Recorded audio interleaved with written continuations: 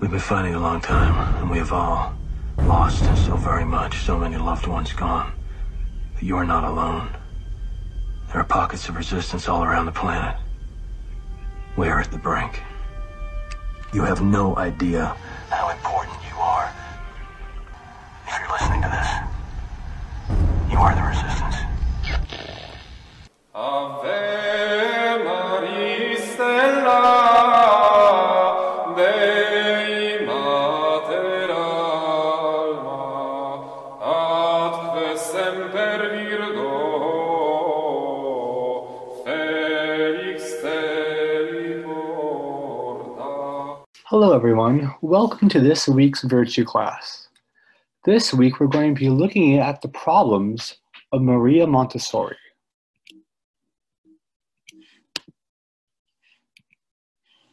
Now, this is going to be a two-part series. The first part, we're going to look at Maria Montessori. Now, to do that, in order to understand the thinking of Maria Montessori, we have to understand the foundation upon which Maria Montessori based much of her thinking. Maria Montessori was a theosophist, and it is from the science or the teachings of theosophy that Maria Montessori formed much of her psychology and her pedagogy. In the following week, we will look at a very popular program called the Catechesis of the Good Shepherd. This program was made using the Montessori method and also incorporates ideas from theosophy and Maria Montessori. Now, to understand the problems of Maria Montessori, we have to have a basic understanding of philosophy and how the corruption of higher sciences can corrupt the lower sciences. So on the right, let's look at the different hierarchies of being. So at the bottom, we have the most lowest, a specific type of thing, a trout. Next, we have fish. All trout are a type of fish. Then we have animals. All fish are a type of animals. Then living things, the material being, and being. Now the truths, all the truths of living things apply to animals and to fish and to the specific trout. But all the truths of the trout are not true about all living things or about all animals. Now the same is true with being. Being is the most general and highest category of things. Therefore, the truths of being apply to all things that exist. For being, we have a certain science called the science of metaphysics. Now, science, in the way we're using it, is an Aristotelian definition of a science. A science is merely a body of knowledge about a certain topic. So the study of being, insofar as is being, is called metaphysics. Next, we have philosophy of nature, or physics. And that is the study of material being insofar as it is motion. And then psychology, the study of living things or the study of souls. Now, in order to be able to apply these principles to Maria Montessori and her problems, we must understand the idea and concept of a subalternate science. Now, a subalternate science is a science that receives its first principles from a higher science. So let's use engineering for an example. Engineering is a subalternate science because the principles in engineering come from physics, chemistry, and math. Let's say I'm in an engineering class and I want to learn how to build a bridge. And let's say in this engineering class, I'm asking very fundamental questions about physics, chemistry, or even math. The professor is going to say, you're in engineering class. Before you even got in this class, you should have studied and learned the basic principles of physics and chemistry before you got in here. It is not proper to the engineering class to teach you these fundamental sciences. Let's look at this another way. Let's say I am the most perfect engineer. I know all the truths of engineering. I also know all the truths of physics and all the truths of chemistry. But my math has a fundamental flaw. I believe 2 plus 2 is 4.1.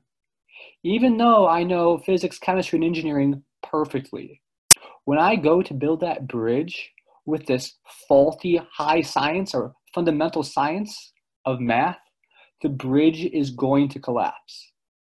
Now, because math is such a high science, and it's used, the truths of math are used by the lower sciences. If the entire team, not just the engineers, but the accountants and everyone working on that bridge has a fundamental mathematical problem or error that 2 plus 2 is 4.1, there's not just going to be problems in the construction of the bridge and its strength. There's going to be a problem in transporting enough materials to build the bridge. And the accountants are going to have a hard time generating enough money for the bridge and properly paying the people they owe money for the bridge.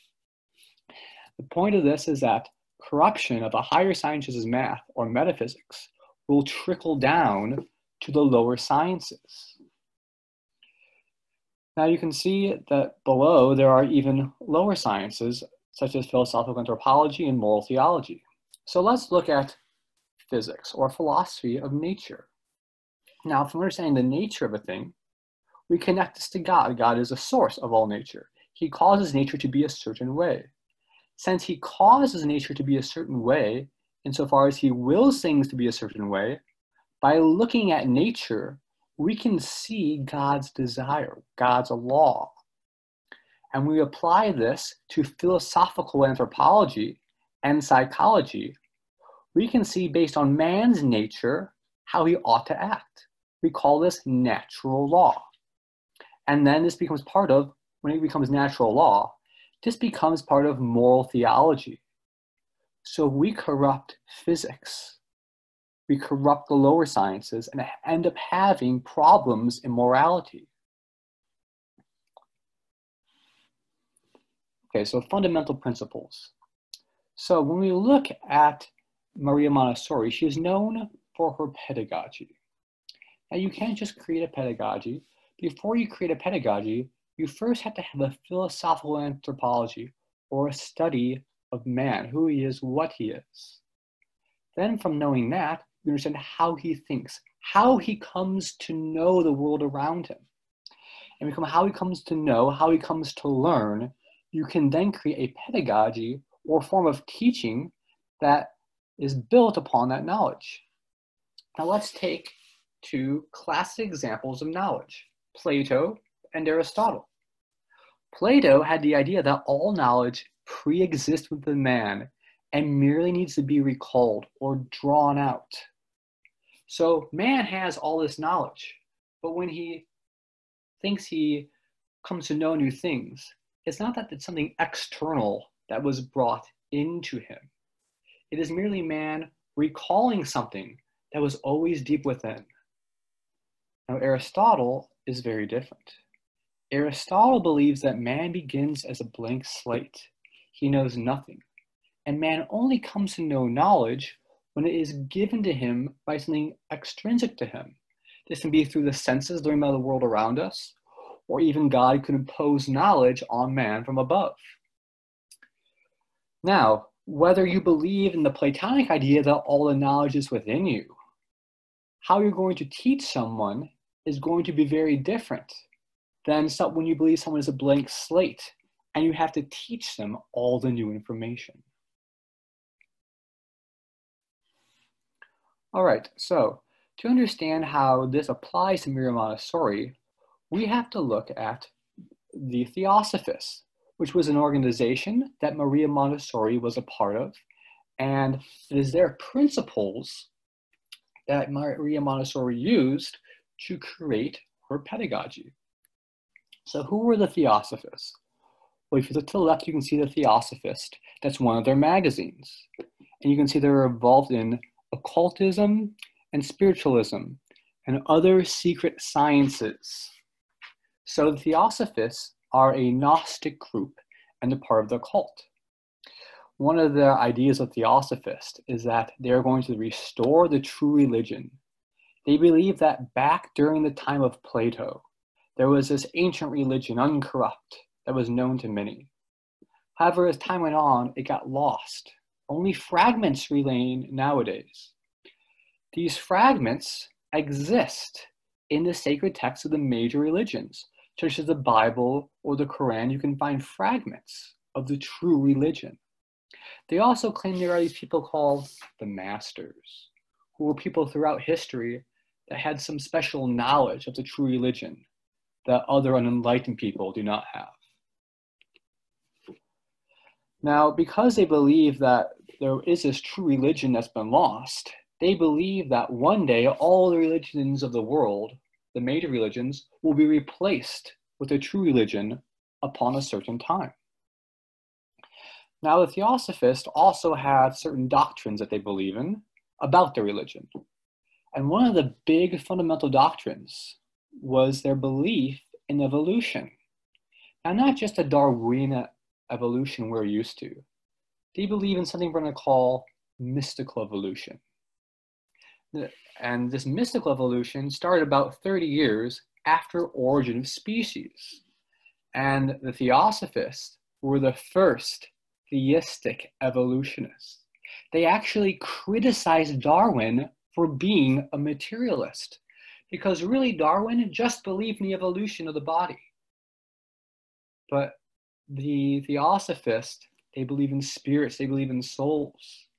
And therefore they believe that if man has a soul, you can't just have the evolution of body. You have to have evolution of body and of soul. So their evolution is a little bit different. It's not just based off of chance, but they believe that it is a guided evolution that's ultimately guided by the higher power or some sort of God. Now, another doctrine or lack of doctrine that they have is that there's no dogmas. There are no teachings that you have to adhere to be a theosophist or a member of the Theosophy Society. But there is one teaching that all must agree upon or adhere to, and that is that all are working together for the brotherhood of humanity. And because this brotherhood of humanity is this important goal, they tend to be very much involved in and desiring to create a one world government. Now, what is this brotherhood, this desire to work for the brotherhood of humanity? What it says is that you can have any religion you want, but you're going to put our working together as man above your individual creed. So our unity as man is more important than the doctrines and decrees of your individual religion. Now, the leaders of Theosophy are two really main people. There was Helen Blavatsky. She was the one who started it along with another man. And eventually there was Annie Besant. Annie Besant was originally a Fabian socialist, but she was then looking for a more spiritual explanation of her life. So she joined Theosophy, where she could hold the same ideas, but more of a mystical experience. And Annie Besant would eventually become a friend of Maria Montessori. Annie Besant, first Helen Blavatsky, would be president of the Theosophy Society, which would later be handed on to Annie Besant. All right, now, as we talked about, the Theosophists believe in this secret knowledge. So Theosophists are a form of Gnostics. Now you see the chart above, and what I'm trying to explain is that whether or not Maria Montessori or anyone is a Gnostic is actually, a Theosophist is not important. So Theosophist is not necessarily just a religion. It's an organization that you have to be a part of. Now some people say, let's say I'm a Catholic. Someone could say, I believe in all the things the Catholic Church believes in, therefore I'm a Catholic. Not quite. The Catholicism is certainly a rule of beliefs, but it's also an organization that you have to be a member of. You could hold to all its decrees, but if you're excommunicated, you're not a Catholic. The devil knows the Catholic truths better than anyone, but he is certainly not a Catholic. Now, the word Christian, though it originally really just applied to Catholics, has been used to refer to anyone who believed in a certain Christology. Therefore, regardless of the organization you're part of, you can define someone as a Christian or a theist. The same is true with Gnosticism. Though people may not actually be a member of a Theosophy Society or actually be a Manichaean, someone is dangerous to the faith because they hold the Gnostic ideas that are found in these groups. And even if one is not a card-carrying member of the Theosophy Society, if one has these Gnostic ideas that come from Theosophy, they are just as dangerous. Below is a great quote from Hans Urs von Balthasar.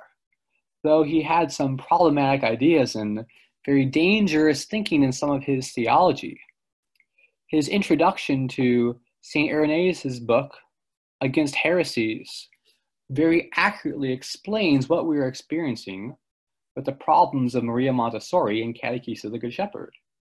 He states, so-called gnosis was an erroneous temptation in the early Christian church.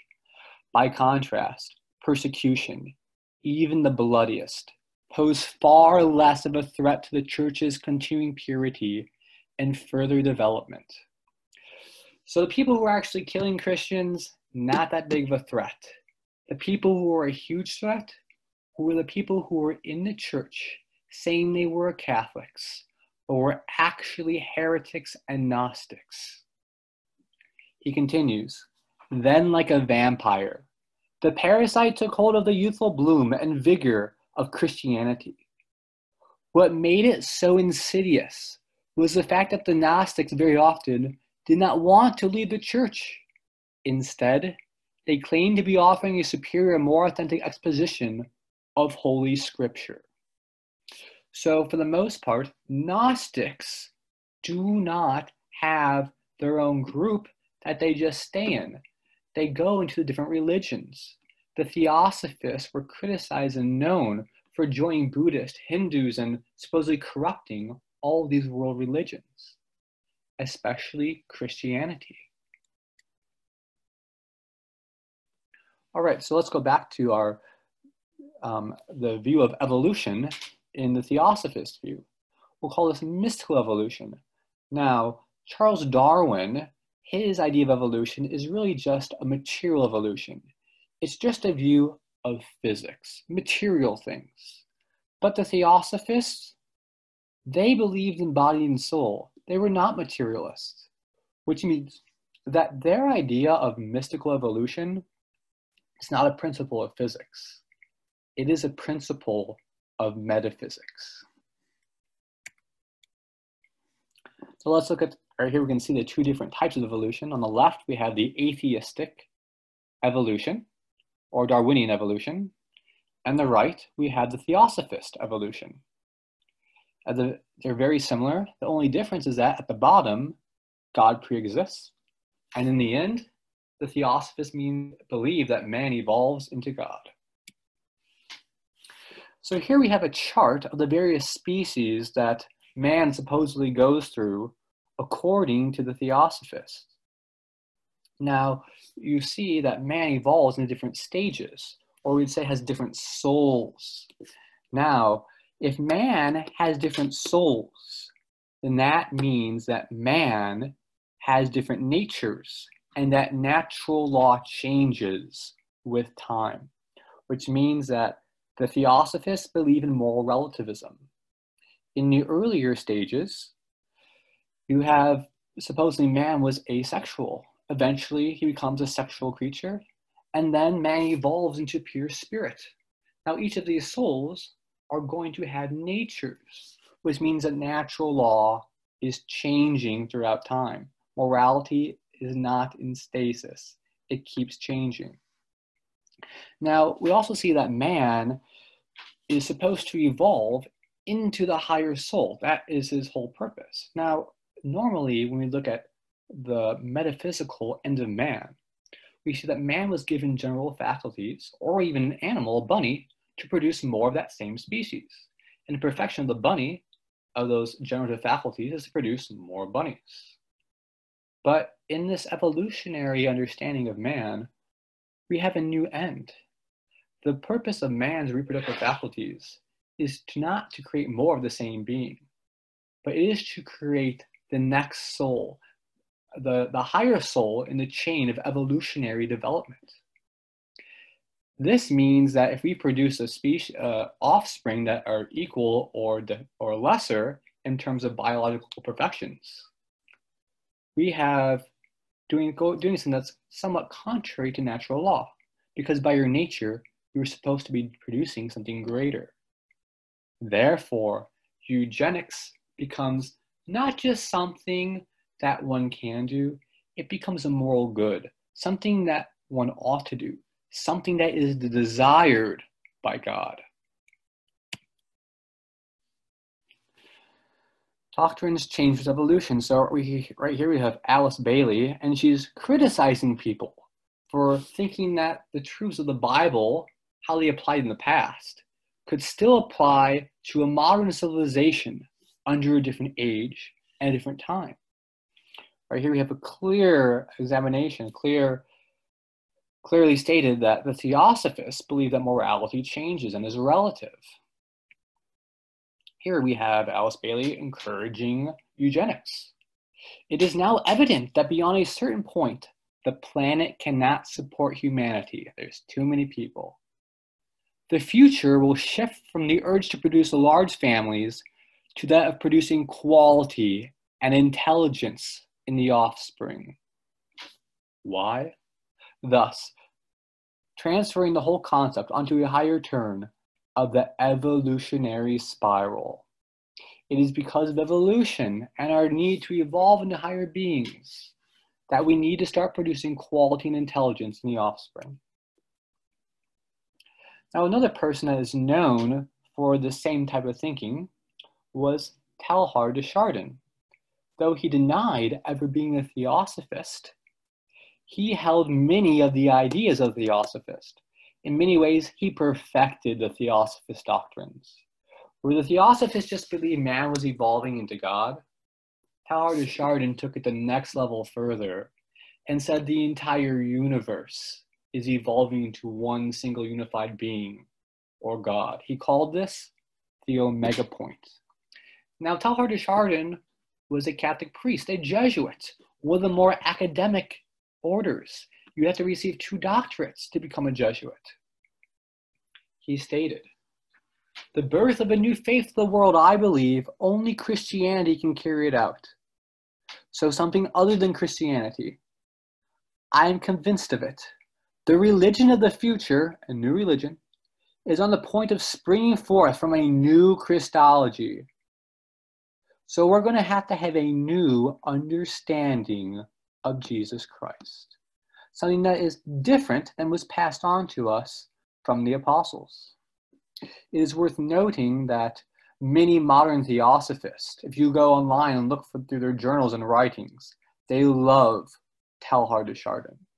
Because though he may have not been a theosophist, he was a Gnostic. Teilhard continues, "The world, the value, infallibility, and goodness of the world, this is definitely the first and the only thing in which I believe." Now, when you hear this, you will probably wonder, how could he be a creation? How could he be a theist or even a Christian if all he believes in the world? To understand that, we have to understand how the Theosophists and Teilhard de Chardin believe we grow in holiness. Now, what is holiness? Really, holiness is to the degree to which we are like the most perfect, to the degree to which we are like God. Now, how can we become more like God? Well, there's actually 2 ways. There's a finite way, and there's an infinite way we can become like God. Now, let's look at the Blessed Virgin Mary. Now, technically, there is a way in which the angels are superior to the Blessed Virgin Mary. St. Thomas talks about how the angelic nature is superior to the human nature, because the angelic nature is pure spirit, where human nature is body and soul.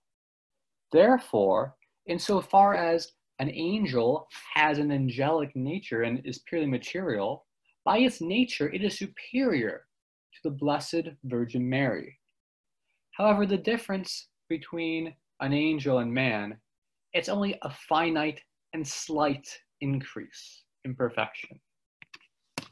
To really increase in holiness, to increase in holiness on an infinite level, there is nothing on earth that can do this.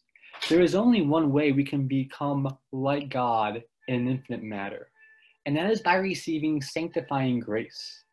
The sanctifying grace doesn't come from the world. Whether it's brought down directly from God and into our soul, it is only through sanctifying grace that man truly becomes holy.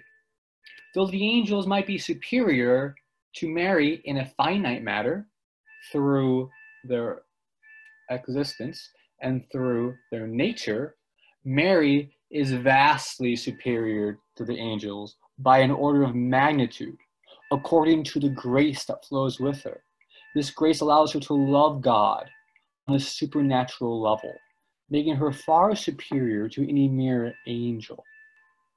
So, was Teilhard de Chardin a Christian? Well, he certainly sounded like one. He talked about creation, spirit, evil, God, the cross, the resurrection, parousia, charity. But he says all these notions, once they are transposed to a Genesis dimension, and by Genesis he means through evolution, become amazingly clear and coherent.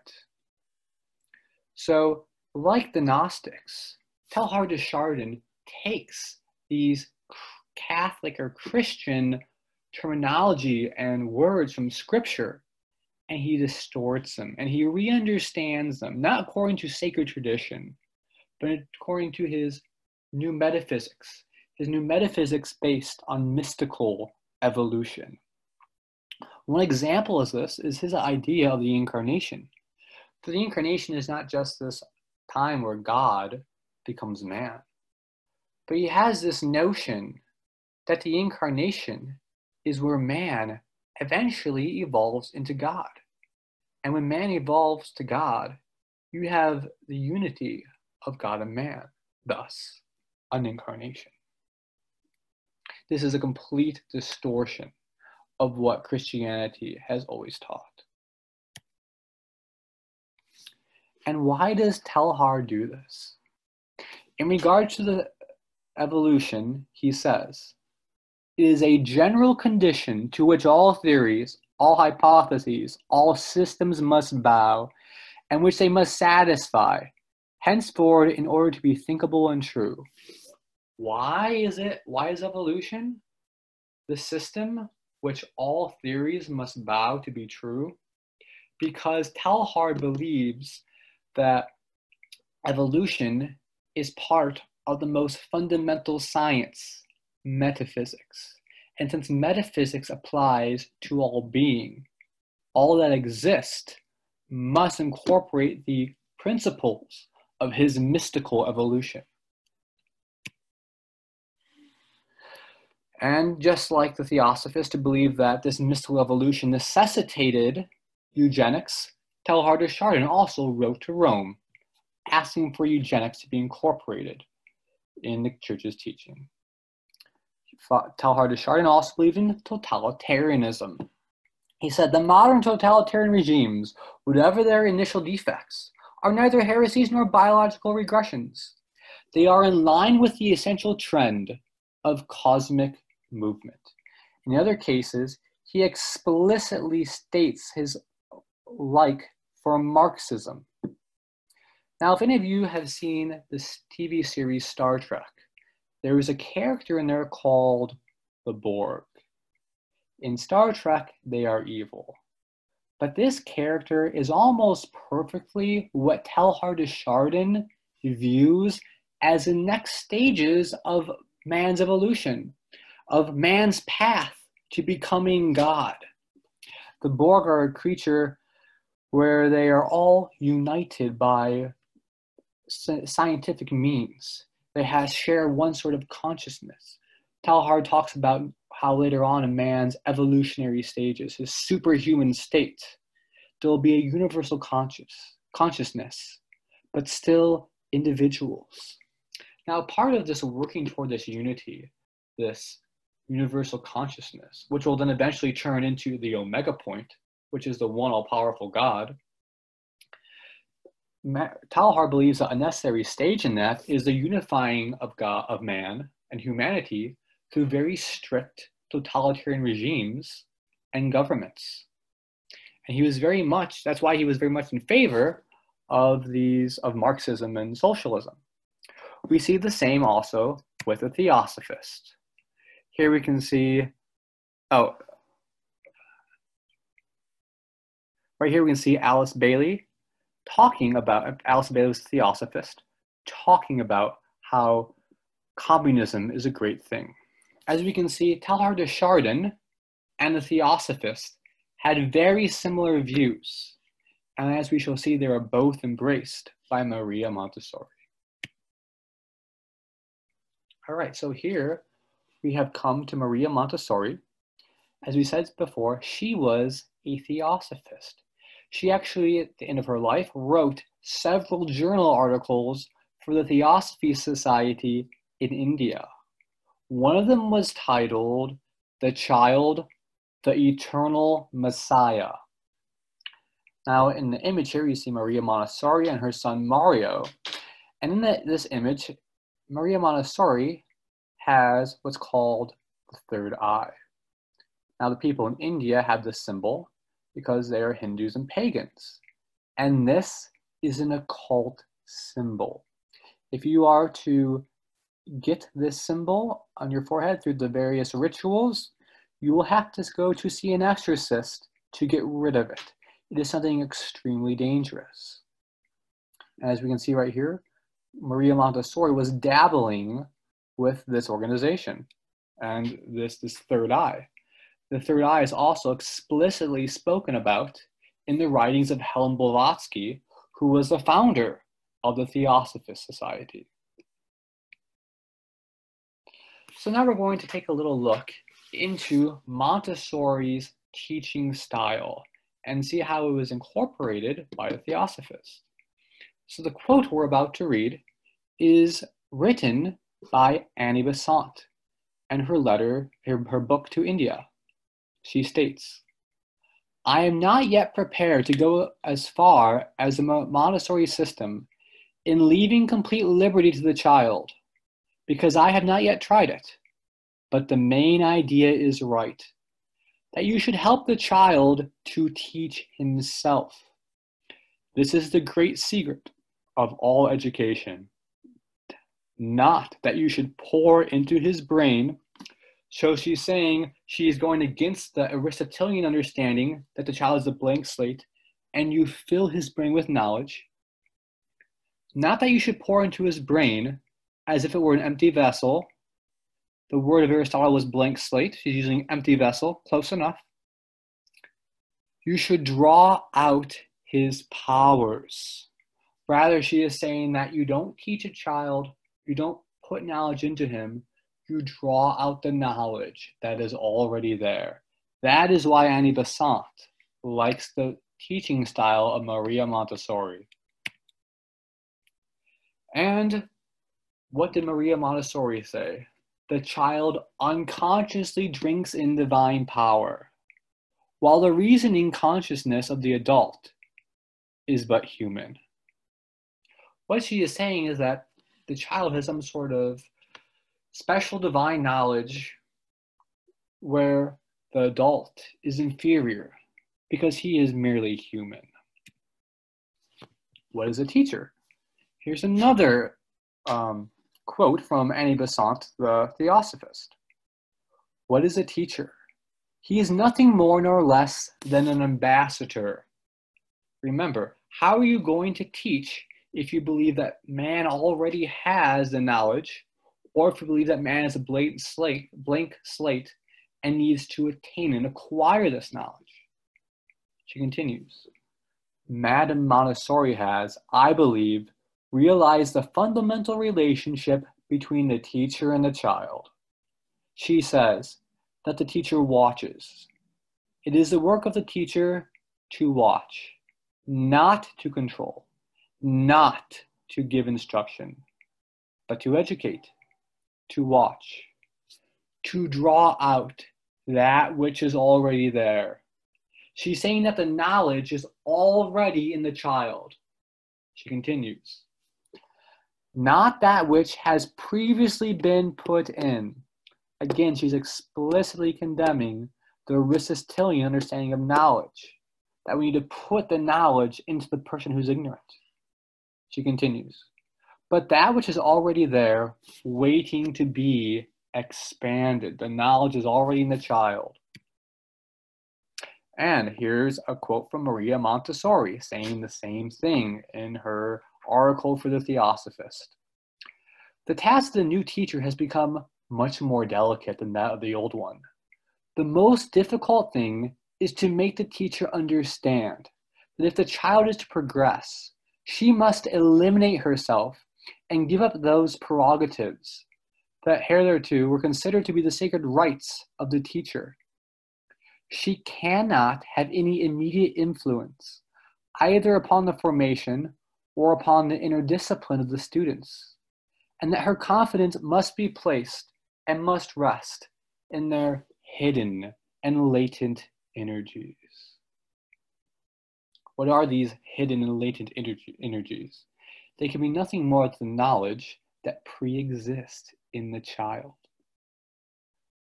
But until she is able to resign herself, to silence the voice of all vanity, she will not be able to attain any result. So according to Maria Montessori, to put this knowledge into the child to teach and not draw out is a form of vanity. Now, one has to ask, why did Annie Besant think the child has this knowledge? Where did it come from?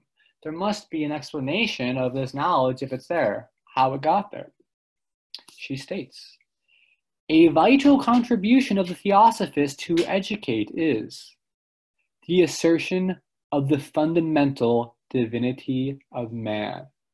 So this is important for the education of the Theosophist, and of the gradual deification of man as the process of evolution.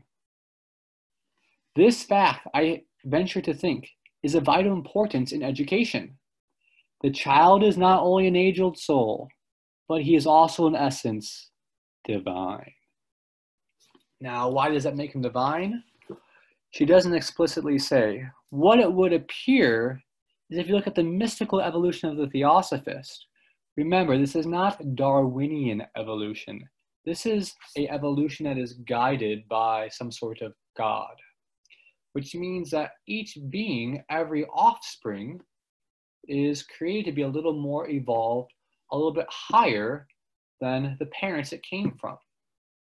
Now, if that's the case, that means that the most highest person in terms of evolutionary perfection is going to be the children, because they would have received evolutionary perfection that was slightly better than that of the parents. And in that sense, remember how Theosophists believe you are like God? It is not by your holiness, by the grace that's inside of you. Rather, you become holy by being more evolved, by having your nature more like God. In theory, the children are the most evolved, and in a sense, the most divine.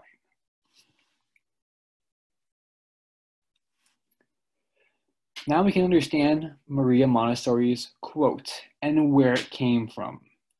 The child unconscious drinks in divine power. She appears to be repeating the doctrines of the Theosophist, that the child is somehow divine, while the reasoning consciousness of the adult is but human. This is completely ridiculous. The only way she could possibly come to this conclusion that the child has divine power is she was involved in some sort of Gnostic or occult group. Maria Montessori also has views of religion. How do we know religion?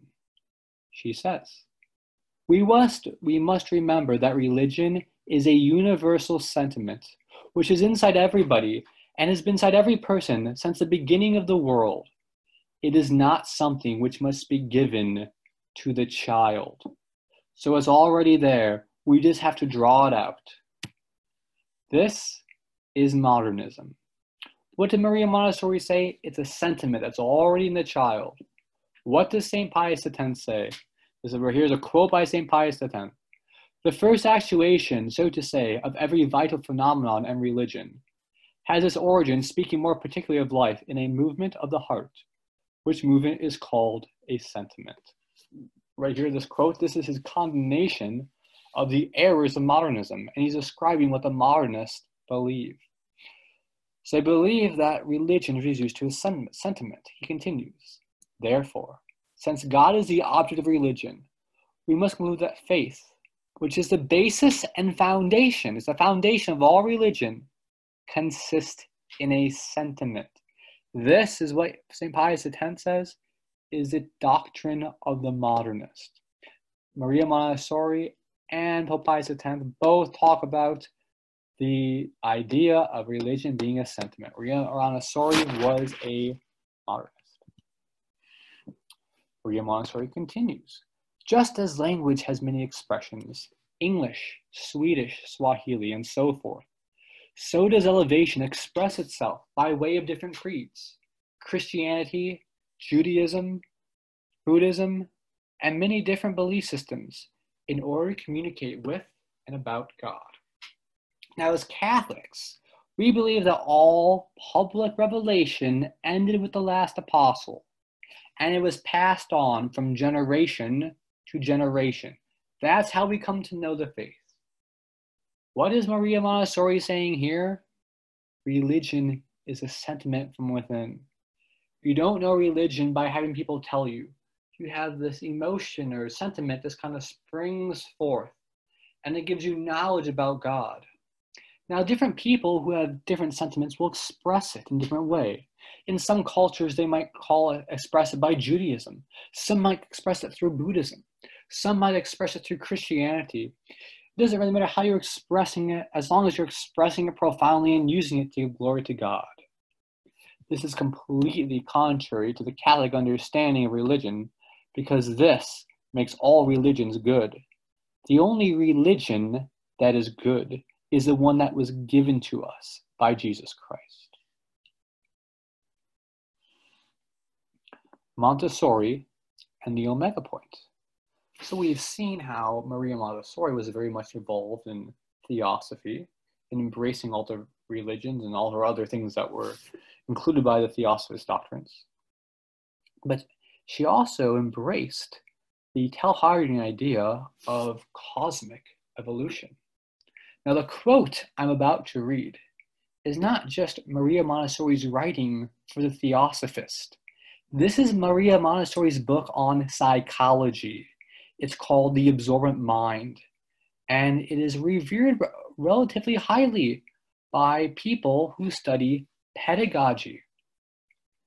Now, in Maria Montessori's pedagogy, this evolution is found throughout her entire book.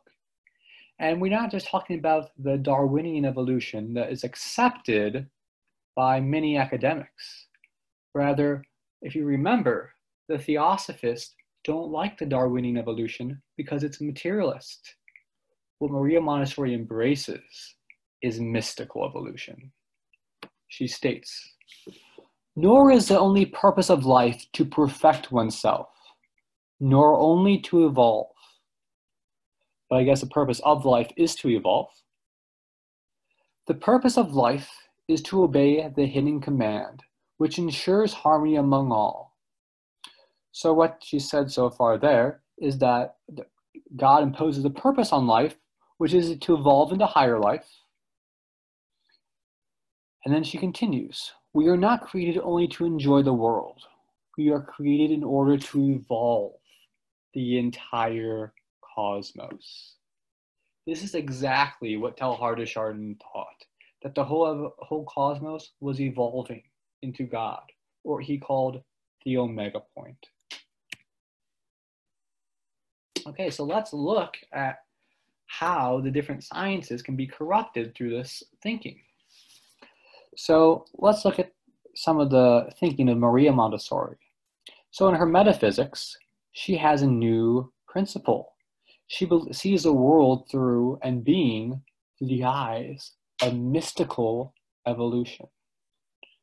Now, when you see all being through mystical evolution, your philosophy of nature or understanding of material being, insofar as emotion, comes to this idea that why we're created, what is our natural law? Remember, that's part of philosophy of nature. Maria Montessori states, we are created in order to evolve the cosmos. So that's our natural law. Now that comes down to her psychology. We're created and evolved the cosmos, meant that, and there's a guided evolution there too, remember, every person or the offspring are designed to be more evolved than their parents because it's a guided evolution. It's not just evolution through natural selection. So somehow through this process, she's come to the conclusion that the child unconscious drinks in divine power, while the reasoning consciousness of the adult is but human. So once you understand this psychological principle, that the child has divine power, then your whole process of teaching the child is going to be completely corrupt. Let's start with her. Maria Montessori said, she can't have any immediate influence either upon, in regards to the teacher. The teacher cannot have any immediate influence either upon the formation or upon the inner discipline of the students, and that her confidence must be placed and must rest in their hidden and latent energies. What is this hidden and latent energies that the teacher must respect? What are these hidden and latent energies other than the divine power that the child conscious drinks? And then this goes to what Annie Besant said about her method. It is the work of the teacher to watch, not to control, to give instruction, but to educate, to watch, to draw out which is already there. And that's what Montessori said that's what Annie Besant said is how the teacher ought to instruct a child, not to teach, but to draw out. So cosmic education. Maria Montessori had this idea of cosmic education. Basically, cosmic education was this idea that you show the children how all things in the universe kind of work together. The sun, the moon, all the different things work together because the whole universe is kind of one organism and moving toward greater perfection. She states, we use the term cosmic education to refer to an education which is an effective preparation for the new generations to understand how humanity is being drawn towards a unified whole. After understanding the Maria Montessori statement that man is created to evolve the cosmos, we now have a very clear understanding of the unified whole, which cosmic education is desired to teach the children.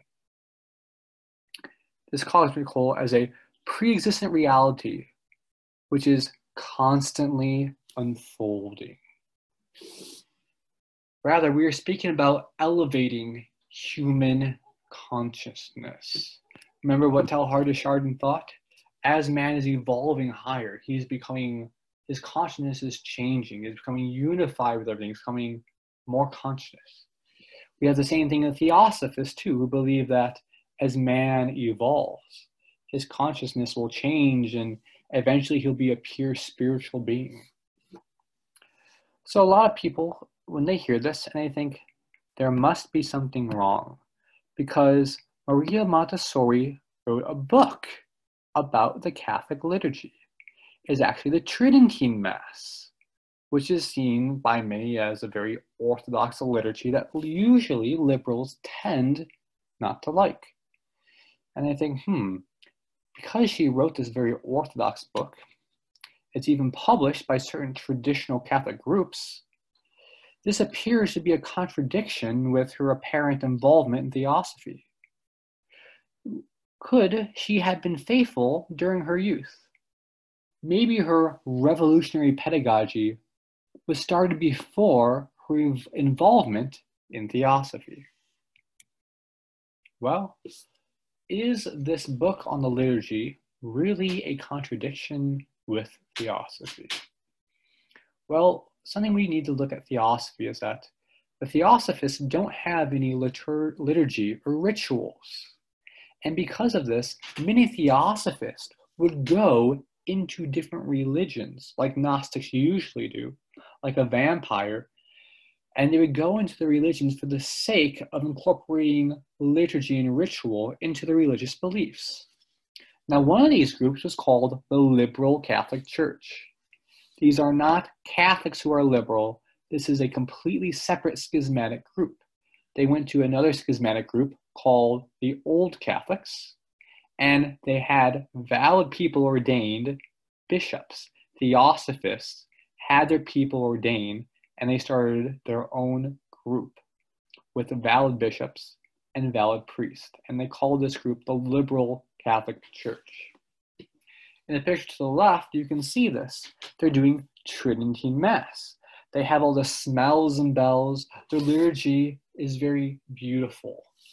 But what they have in external beauty, they are completely lacking in internal beauty or doctrinal beauty and orthodoxy. In the picture you can see, though it is a Tridentine Mass, there is a woman in the sanctuary. They also have many changes in their moral theology. Basically, anything goes morally in terms of the 6th and 9th commandment.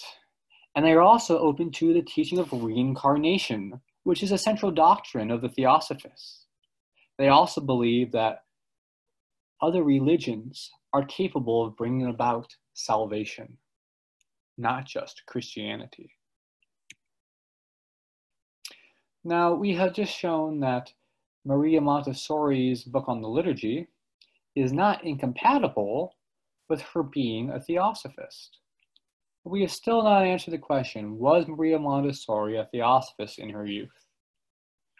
Well, when we look at Montessori's rebellious youth, we can see indications.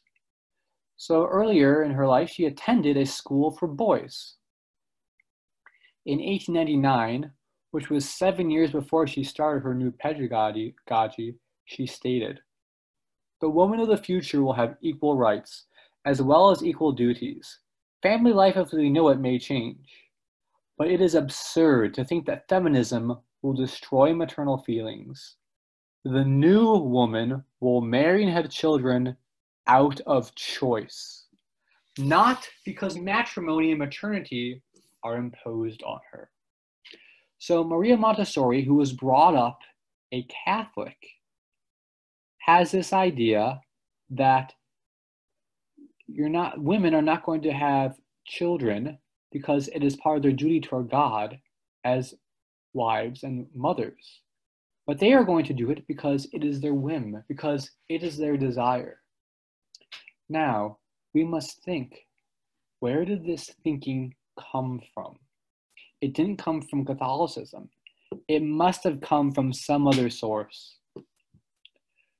According to statistical analysis, the feminists living in Montessori's generation, which was a time of first wave feminism, were several hundred times more likely to join the Theosophical Society than was the average member of her country's population. So the fact that Maria Montessori was a member of the Theosophy Society cannot be proved. And to be honest, it really doesn't matter. What matters is not that Montessori was a card-carrying Theosophist, though she certainly was in her later life. What's important is that in her younger life, she certainly seemed to be embracing the concepts and ideas of Theosophy.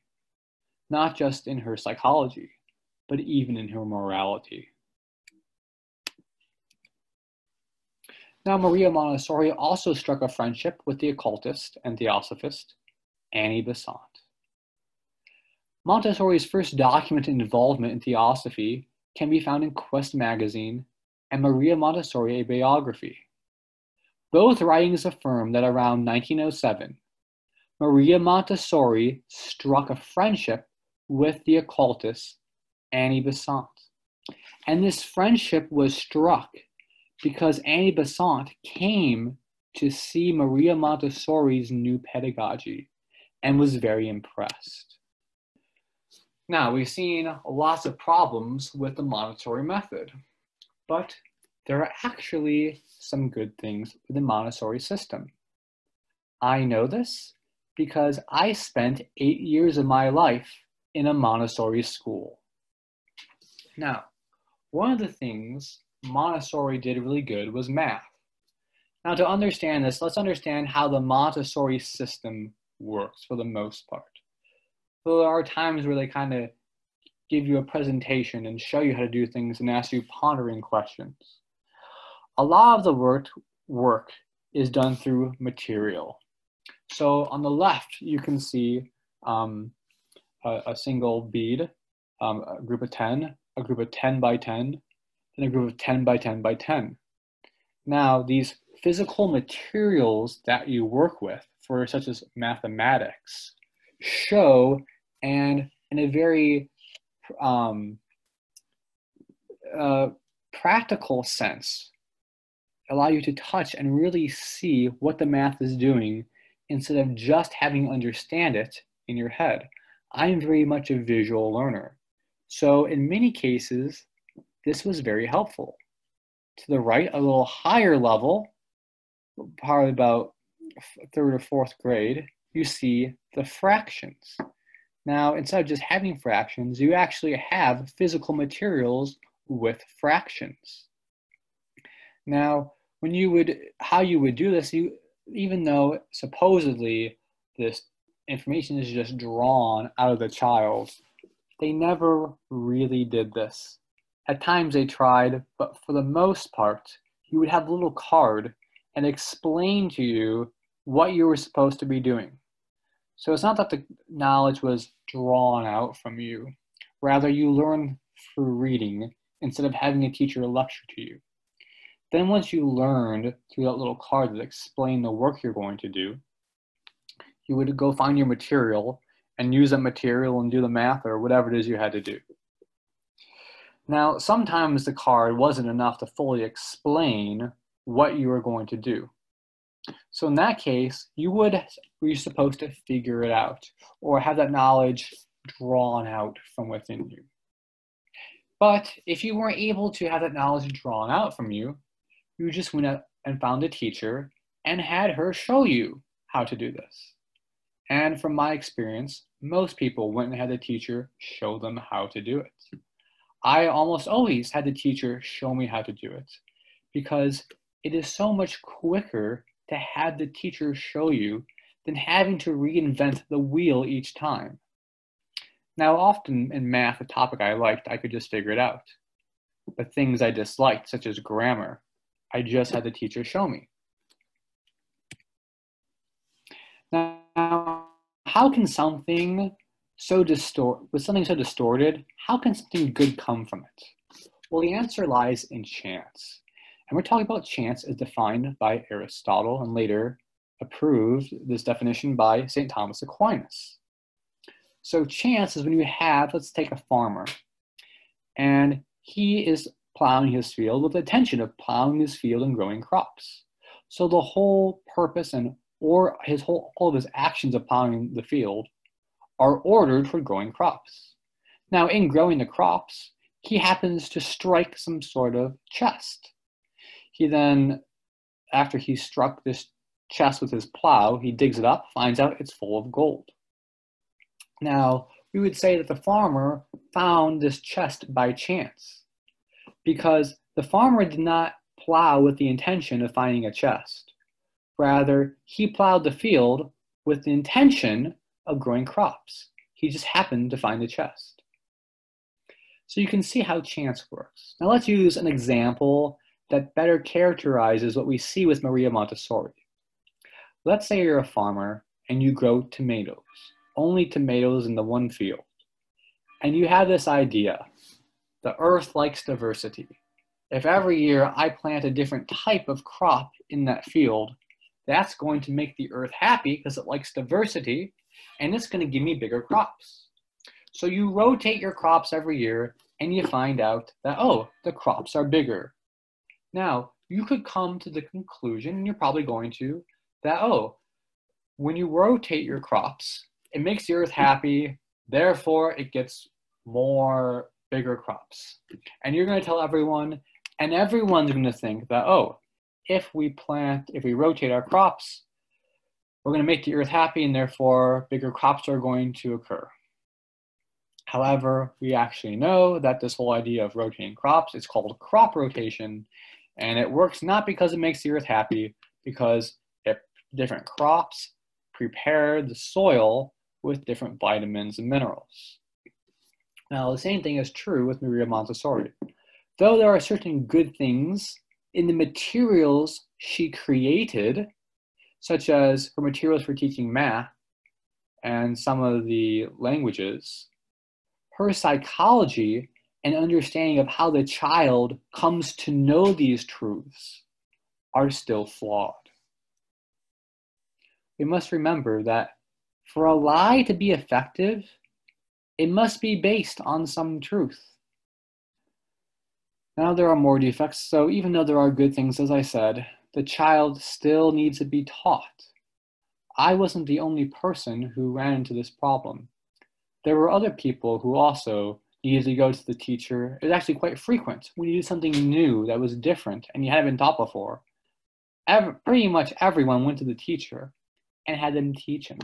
They did not just absorb or pull this knowledge out of themselves. Now, as we went into higher Montessori classes, the Montessori method was used less and less. I would say at about 4th grade was when they really started to reduce the Montessori method. By 8th grade, the Montessori method was barely used. Classes such as history, biology, reading comprehension, grammar, writing, a lot of these things can't be taught through the Montessori method. History, you have to lecture, and that is what they did. So, in my talk, if you're interested in more knowledge of the Theosophists, I recommend the book False Dawn. It's very good, very helpful, by Lee Penn. You can get a free download. The book The Truth About Teilhard. It's available at Internet Archive, and this is a very short but very concise explanation of Teilhard de Chardin and his various writings. And probably the most helpful was the website Catechesis of the Good Shepherd Exposed, or cgsexposed.com. All the research on this website really allowed me to make this presentation and to find all these dangerous things about Maria Montessori, the Theosophist, and as we'll find next week, the many problems with Sophia Cavalletti and the Catechesis of the Good Shepherd. All right. Are there any questions? Give me 1 second and I will pull up a question. So someone's asking to tell me more about myself. Are you asking about my experience with the Montessori method and my time at a Montessori school? Well, I'm not going to tell you who I am in case this video does go onto YouTube. I do want my identity to be anonymous. But I don't have a whole lot more to say about the Montessori school. Do you have any questions? If you'd like to talk to me in person, you can easily find me at our parish. I would recommend staying away from Montessori schools.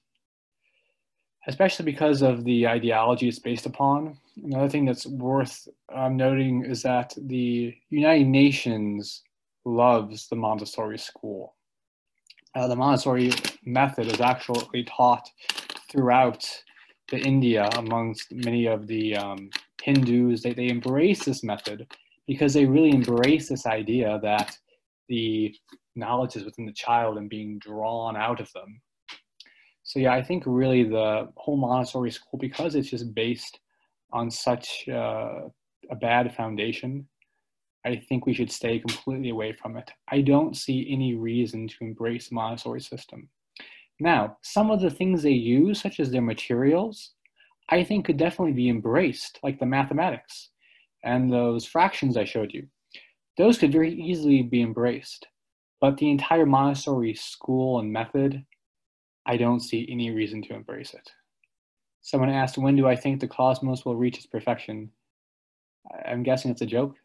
When did Teilhard de Chardin think that the cosmos is reaching its perfection? I don't know when in his life he believed this, but just type in Teilhard de Chardin omega point into Google, and I'm sure that will give you information. That was a very, that was one of the things he was really known for, was the whole idea of the omega point, a man evolving into God. Yeah, so someone said that they believe the system is very anti-hierarchical. This is completely correct. So in the Montessori school, you're actually taught to call the teacher by their first name. And this was a really bad habit I got into because I would call my mother's friends by their first name, which is actually very rude, but it was a habit you learned at the Montessori school because really the child is superior to the adult. I don't know that Teilhard knew Maria Montessori. I don't have any knowledge of their connection. It's very possible. Now, next week, we're going to talk about Sophia Cavalletti, who's one of the founders of Catechesis of the Good Shepherd. And in one of her notes, she talks about how Teilhard de Chardin was one of the great theologians that she embraced. All right, thank you, everyone. If you have any more questions, if you come to our parish, you can easily find me. I'm going to cancel the session, but God bless. And the website Catechesis of the Good Shepherd Exposed has a lot of great resources that can really help you with understanding the problems of Maria Montessori, as well as the many problems of Catechesis of the Good Shepherd. I hope you enjoyed the talk.